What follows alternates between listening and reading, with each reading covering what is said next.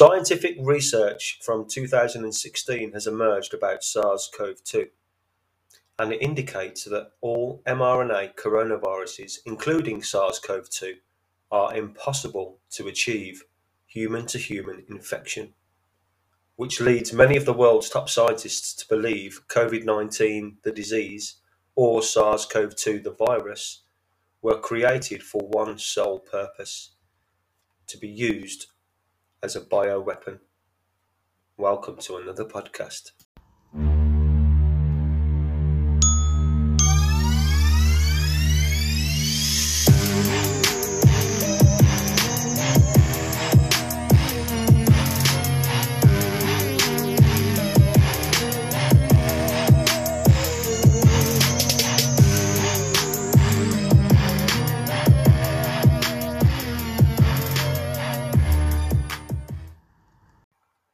Hello, my friends, and welcome to Truth Be Told, a podcast that brings you the news that mainstream media conveniently fails to deliver.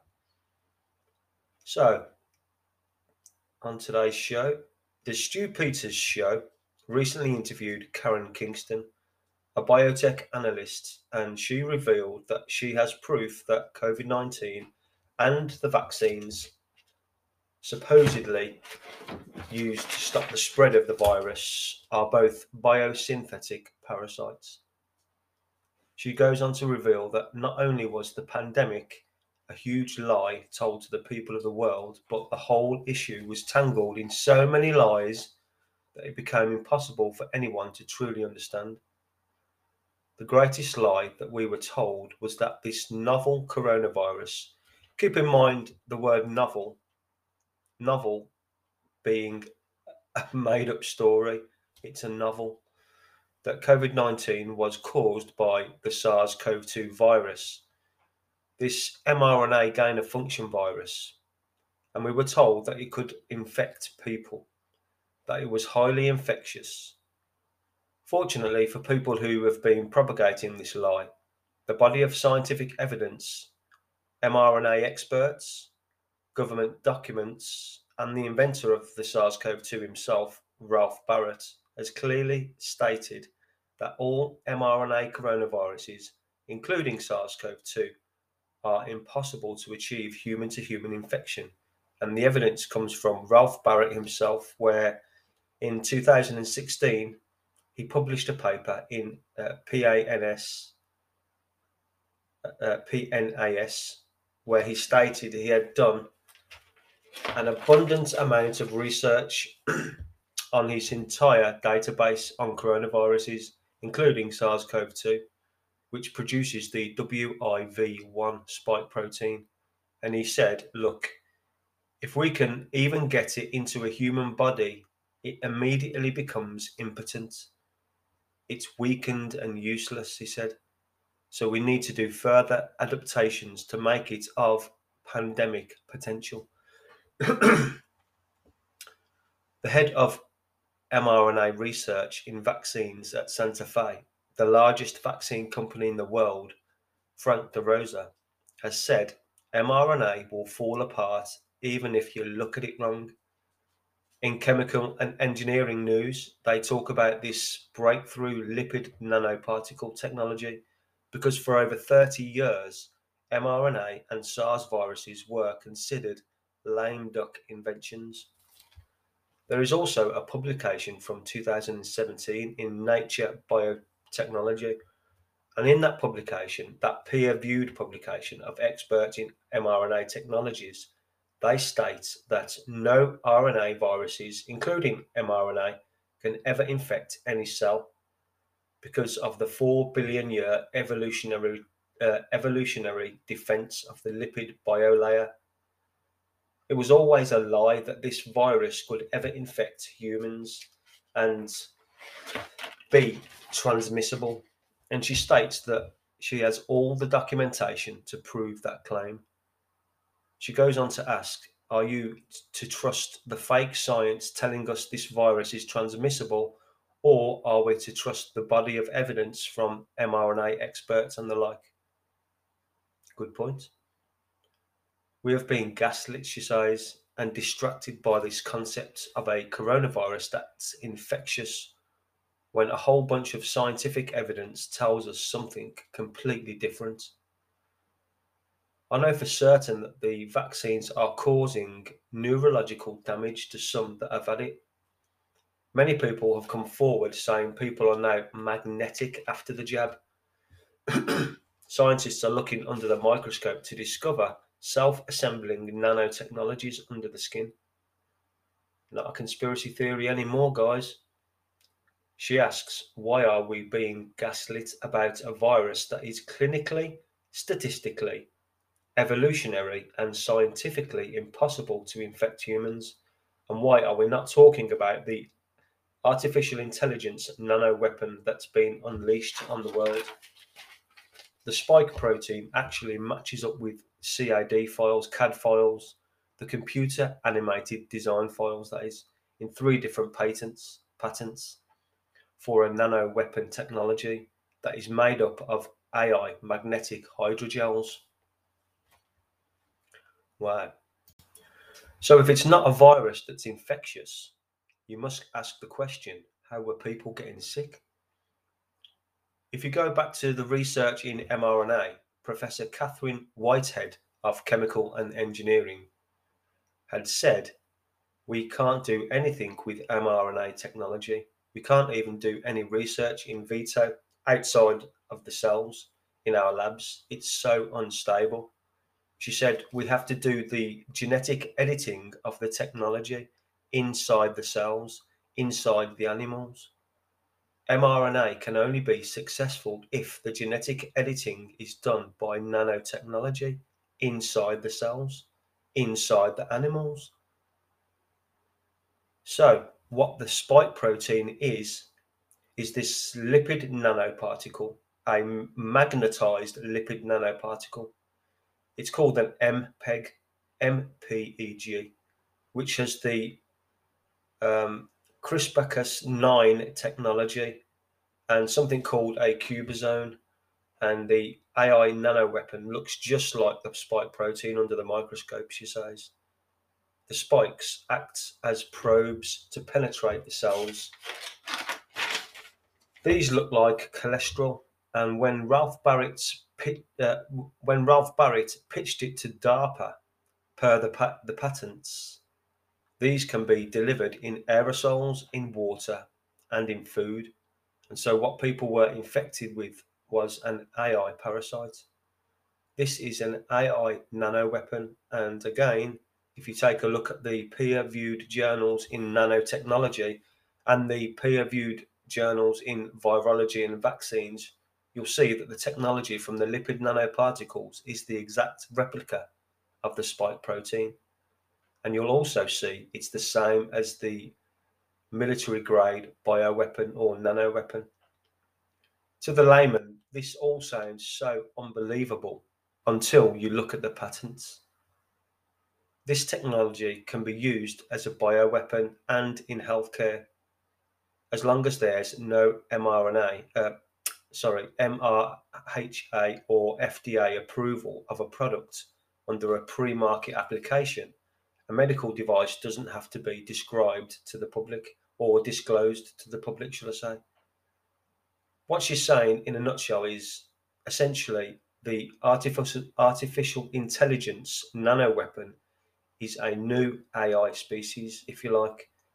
The spike proteins are parasites, and those parasites do gene editing inside of your spawn, viruses, diseases, biosynthetic structures, as well as to host the development of these new AI species that are being developed.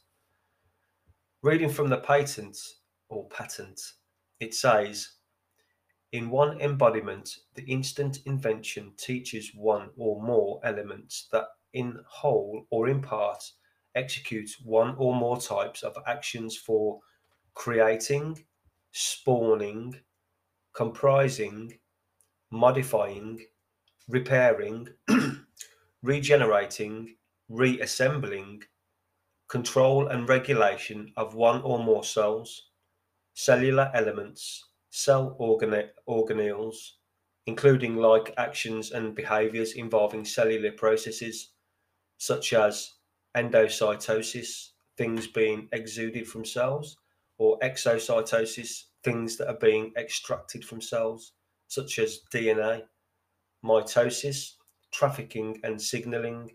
So, completely controlling your immune system, basically, and the signals from your central nervous system, communication between cells, receptor, up regulation and down regulation, and other behaviours and the like. That's what the patent said, the patent. All read from one of the patents seems someone wants to actually totally control the human body. COVID-19 does hijack the central nervous system, so it does exactly what this patent explains. Exactly what it explains. We know COVID has CNS symptoms along with fatigue, emotional disruption, and that's all down to this hijacking the central nervous system. In another section of the same patent, it says, in one invention embodiment, one or more elements, with or without additional elements, in the same embodiments with minimal functionalization, enter the central nervous system, including passing the blood-brain barrier. Bloody hell. So when we were told that the vaccine contained the full mRNA sequence for SARS-CoV-2, we were under the assumption that this mRNA SARS-CoV-2 sequence was this synthetically recreated virus that was encapsulated within the lipid particles. But what it actually is a computer sequence, a computer programmed sequence. These nanotechnologies, virus sizes are measured in microns, by the way, and a nano is 1/1000th of that size. So typically 1/100th in size smaller than a virus. So that at least explains why the masks never worked. A biohazard suit couldn't do anything either, going by the size of these nanoparticles. To sum all this up, you could quite easily say that the virus and the cure are both bio-nano weapons, biosynthetic parasites. All this also explains why ivermectin works so well, as it kills parasites, and why, I suppose, it was suppressed so much at the beginning of the pandemic. This is part technology and part biology. And as you go through the patents and the peer-reviewed publications, you can see that most of the biological sequences for this nanoweapon are from parasites. And it states in the documents that they respond to their environment. They respond to chemicals and enzymes and products in its environment. And that's why the anti-parasitic drugs like ivermectin and hydroxychloroquine worked so well. It's also part technology based on the quantum dot. It's based on the Bohr particle, which is based on frequencies, which means that frequencies can also disable this technology. There is a peer-reviewed publication in Science magazine that actually talks about the specific electromagnetic sequences that completely disable the spike protein. Why is that? Because it's not a biological spike protein. It's a nanotechnology which introduces the 5G towers that went up during the first lockdowns in 2020. They are, according to SEC filings, the energy source for this artificial intelligence technology, this AI parasite, and by the sounds of it, we are all being infected with it to, as the patent says, spawn new genetic species. The Starlink network, along with the 5G towers, are needed to basically provide the fundamental energy source for the artificial intelligence parasites. A simple respiratory virus does not explain any of the health issues going on around the world at present, and you all know what I'm talking about here. You only have to take your head out of the sand and look around to see people are dropping like flies. Like I said, I'll leave a link to Karen Kingston's Substack so you can all go and read the patents and her work for yourself. Maybe this is why this doctor's statement rings so true. Now, this is a study just out from across the pond. Have a listen. We have done something for the first time. We have proven causation. We have proven that the unvaccinated are the healthiest people on the planet. We have proven that vaccines cause chronic illness. And I say cause in the full sense of the word, causation. We have proven that the vaccines are causing immune system dysfunction. They are causing a pandemic of chronic illness all across the country. We calculated the exact risk of being vaccinated at any level. And what we found was that the unvaccinated children have chronic illness at 5%,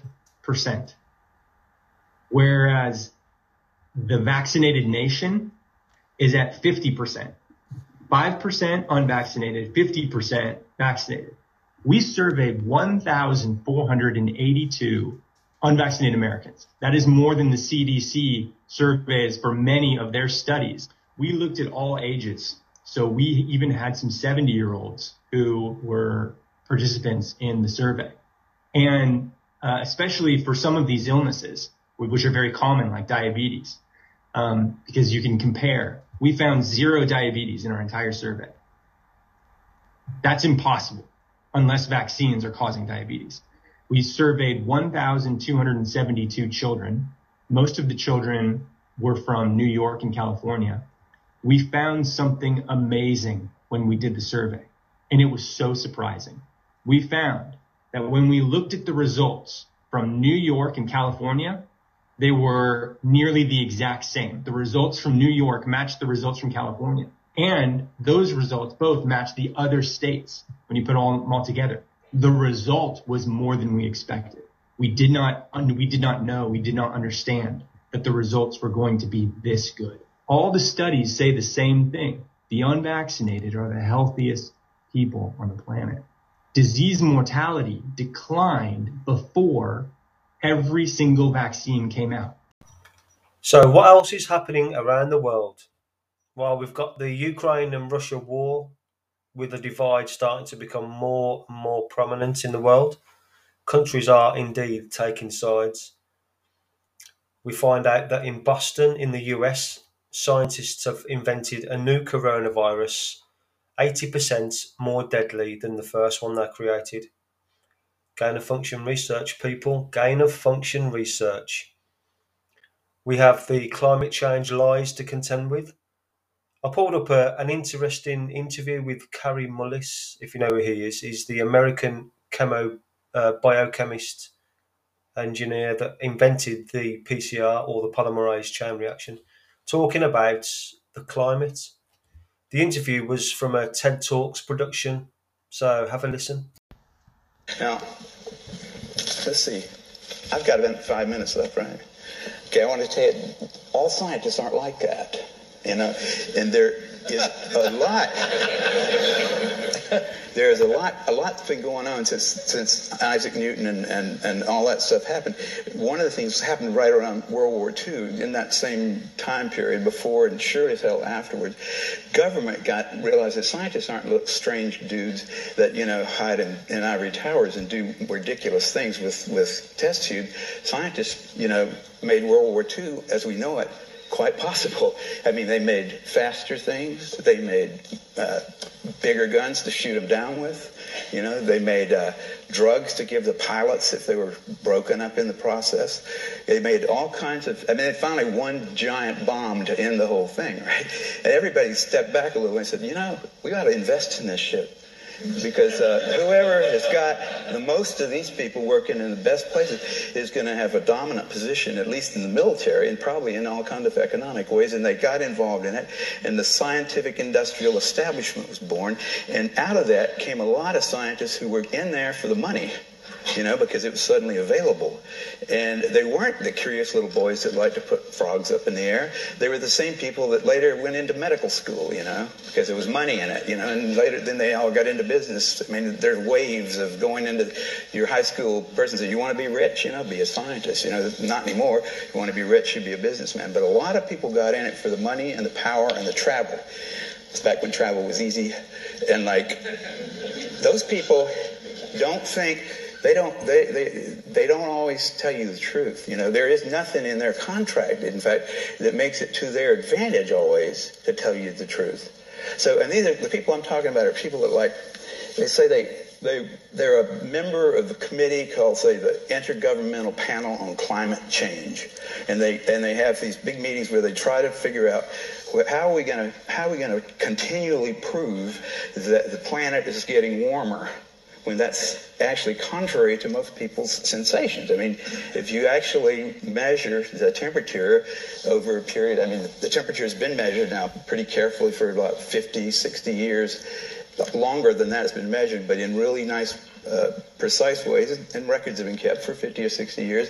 And in fact, the temperature hadn't really gone up. It's like the average temperature has gone up a tiny little bit because the nighttime temperatures at the weather stations have come up just a little bit. But there's a good explanation for that, and that's that the weather stations are all built outside of town where the airport was, and now the town's moved out there, there's concrete all around, and they call it the skyline effect. And most responsible people that measure temperatures realize you have to shield your measuring device from that, and even then, because the buildings get warm in the daytime, they keep it a little warmer at night. So the temperature has been sort of inching up. It should have been, but not a lot. Not like, the first guy that got the idea that we were going to fry ourselves here, actually, he didn't think of it that way. His name was Svante Arrhenius. He was Swedish, and he said if you double the CO2 level in the atmosphere, which he thought, this is 1900, the temperature ought to go up about 5.5 degrees, he calculated. He was thinking of the Earth as kind of like a completely insulated thing with no stuff in it, really, just energy coming down, energy leaving. And so he came up with this theory, and he said, this will be cool because it'll be a longer growing season in Sweden. And the surfers liked it. The surfers thought that's a cool idea because it's pretty cold in the ocean sometimes. But a lot of other people later on started thinking it would be bad, But nobody actually demonstrated it. Right? The temperature as measured, you can find this on our wonderful internet. You just go and look for all the NASA's records and all the Weather Bureau's records and to look at it yourself, and you'll see the temperature the nighttime temperature measured on the surface of the planet has gone up a tiny little bit. So if you just average that in the daytime temperature, it looks like it went up about 0.7 degrees in the century. But in fact, it was just coming up. It was the nighttime. The daytime temperatures didn't go up.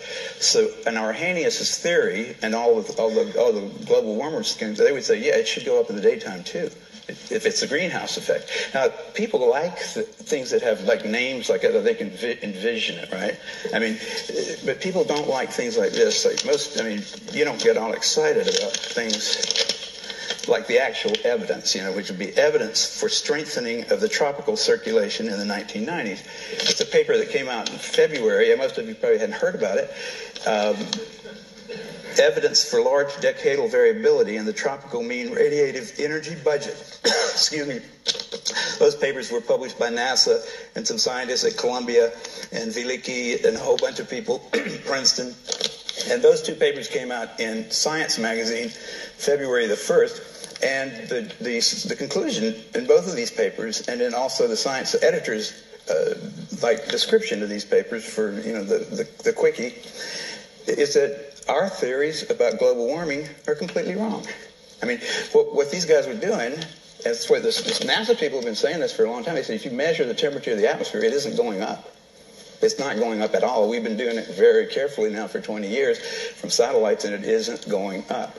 And in this paper, they showed something much more striking, and that was that they did what they call radiation. I'm not going to go into the details of it, actually. It's quite complicated, but it isn't as complicated as they might make you think it is by the words they use in those papers. If you really get down to it, they say the sun puts out a certain amount of energy. We know how much that is. It falls on the Earth. The Earth gives back a certain amount. When it gets warm, it generates it makes redder energy, like infrared, like something that's warm gives off infrared. The whole business of the global warming trash really is that if there's too much CO2 in the atmosphere, the heat that's trying to escape won't be able to get out. But the heat coming from the sun, which is mostly down it's like 350 nanometers is where it's centered, that goes right through CO2.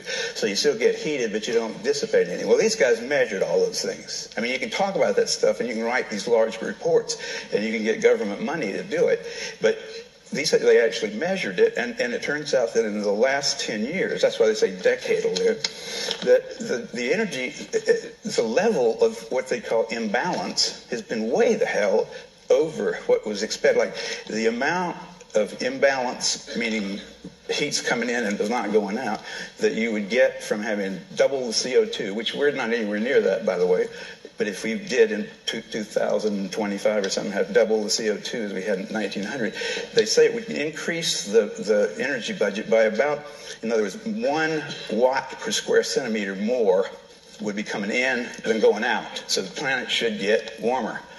Well, they found out in this study, these two studies by two different teams, that 5.5 watts per square meter have been coming in from 1998, 1999, and the place didn't get warmer.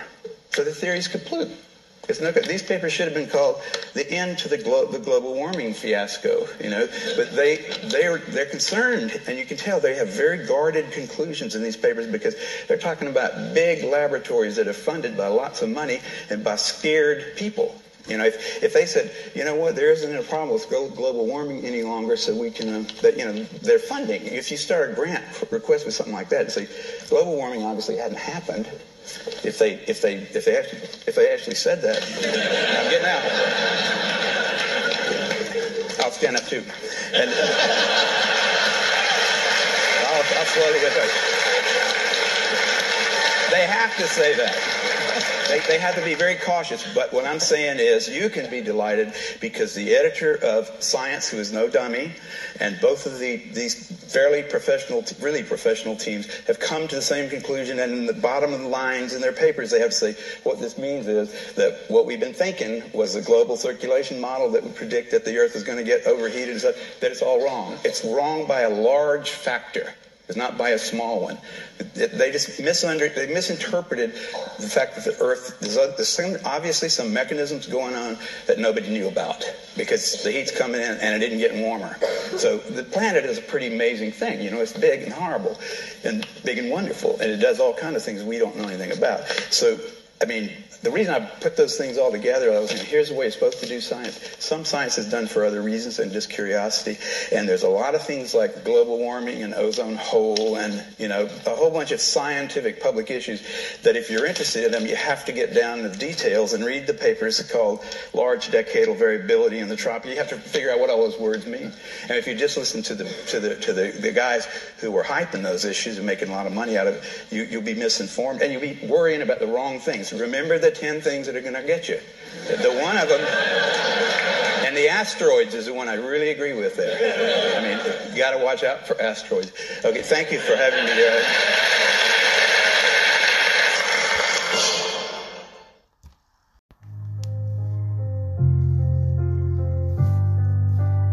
As we try and piece together new scientific discoveries and the lies we were all told, there's no denying the elitists of this world are trying to destroy it and our very way of life. Trying to destroy and take control in a technocracy never before witnessed. But we carry on fighting. We carry on trying to stay free peoples of this world. What I think we can all agree on is we all live on this planet, and we all need to take great care of it and the very populations that live upon it. Thanks for listening. Until next time, toodaloo.